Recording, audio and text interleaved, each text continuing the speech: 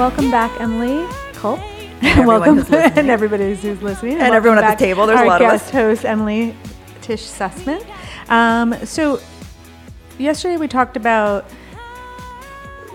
what you had to do in the midst of a crisis, and also about your amazingness as a CEO, CMO, whatever we want to call it. So tell us, just, are you in the city? Are you outside of the city?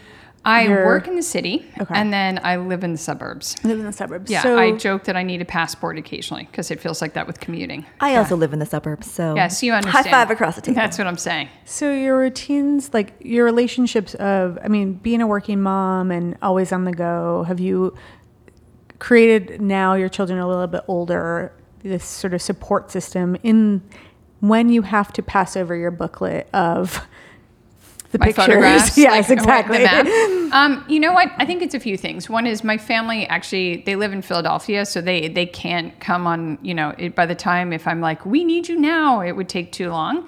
I do have an au pair at this point because we've been in enough incidents, whether I have to do as a CEO, I do have a fair amount of last minute travel, and my husband works full time too. So there are moments where we'll have last minute things come up and it's just important.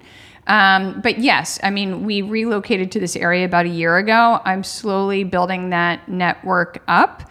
But I've definitely had some amazing luck between neighbors and friends who I've already owned that I do the best I can. I am the mom who you definitely don't want me on the bake sale because those are like helping hours between 11 and 3, and that's not viable. But I am the mom who can do the crazy, I am always the scrapbooking mom because I can do this project at 11 or 12. It's a solo activity at off hours, I can crush. That is my job too. So I figured out, and I own where I can contribute. And I've also said to teachers, I just had this incident happen recently where all the parent-teacher conferences were literally in the middle of the day. And I was like, this is not friendly for those of us who work. And they're like, but you can call in. I was like, I run a company. I can't just call in and do this whole thing in the middle of the day as much as I want to. It's also not fair to my daughter or effective. Could you not do something before school or after? So I think as a society, we need to embrace a little bit more of this concept of a little flexibility and support. Mm-hmm. Yeah. It's interesting. I just had my parent-teacher conference, and they had times throughout the whole day. So they had morning, afternoon, and night. So we had the last time frame in the nighttime. But at my school, they only have them during the day. And then it's like, if you want to schedule outside of the day, it's a whole ordeal. And I'm on 50th email of pleading my case on why I cannot, because I also have a board meeting during the 2 days that's out of town. I'm on a board, and they're like, the response back was, please move it. I was like, these are set They asked you to move your board meeting? It's fine. Yeah. No, it's an opportunity for going back to empathy on both sides. Yeah, I understand this is really important to them.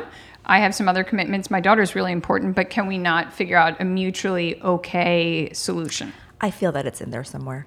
Indeed. What I found interesting last episode was that your husband stepped up when you were the 3 months looking for a new caretaker. Yes, that's correct. I had a very similar situation. Stacy went through this with me last year, and it was just all on me. So I was curious about your relationship with your husband, how you guys find a little bit of equity in or equality in your child rearing or time commitments? Yeah, we do a lot of divide and conquer, to be clear. And I am so blessed. He has known from day one since dating me. I mean, at one point I was like, yeah, if you want this type of person, I'm not it. So go pursue someone else. So we've been together for almost 20 years. Married much less than that, but together 20.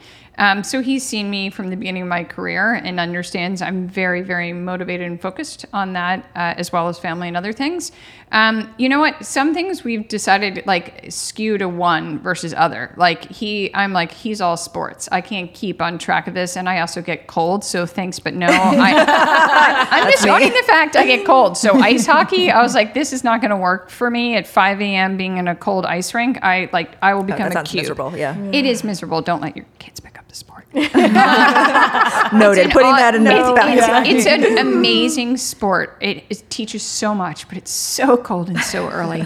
At those moments, you're like, how about table tennis? I tried yoga. I was like indoors with a mat, and it's flexible. So And it can get very warm. Yeah, Bikram, totally. I'm all about works. that, yeah. So we've divided, like, he'll do stuff like that. I'm better on staying on top. And also going back to, like, how communication happens. Coaches and things still go to the dad.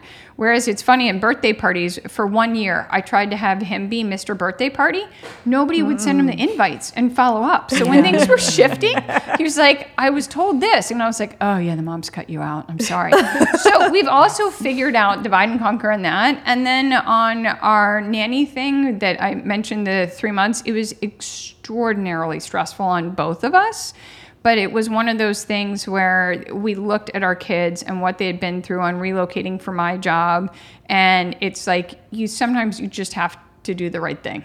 And you're going to regret it if you don't later on. So we both made the commitment and understood there could be repercussions for either of us. But if we both were doing it, only our hope hedging was only one would really deal with it. And surprisingly, both companies were very, very supportive.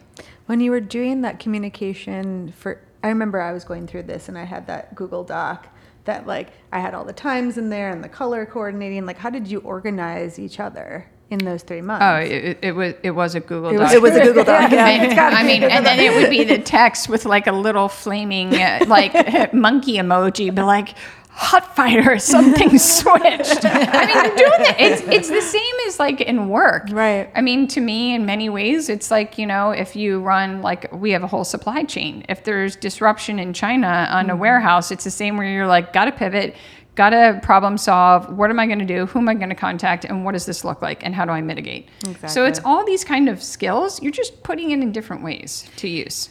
It is kind of, but I also feel like it's a little different, right? Like you mean when your 5-year-old has a meltdown and you're like, this was not part of what we talked about. Exactly. And you can't just pivot out of that one. Right, let me pivot. That just happened to me. And I was like, nothing's working. It was the first time where I didn't have it. Yeah. It was at a birthday party and he just was crying the whole, like, each time he got, and I'm like, I think I just have to take him out of this birthday party, which I had never done. I'm always like, you can do it, you can do it. Sensory overload. Yeah. I've had this with a few of my kids on, like, where it's like a rock and jump, but they're on, like, trampolines with ice cream, and kids were like, yeah. You can tell the kids are like, oh my Lord. And I'm like, I feel the same way. And now I get to leave with you.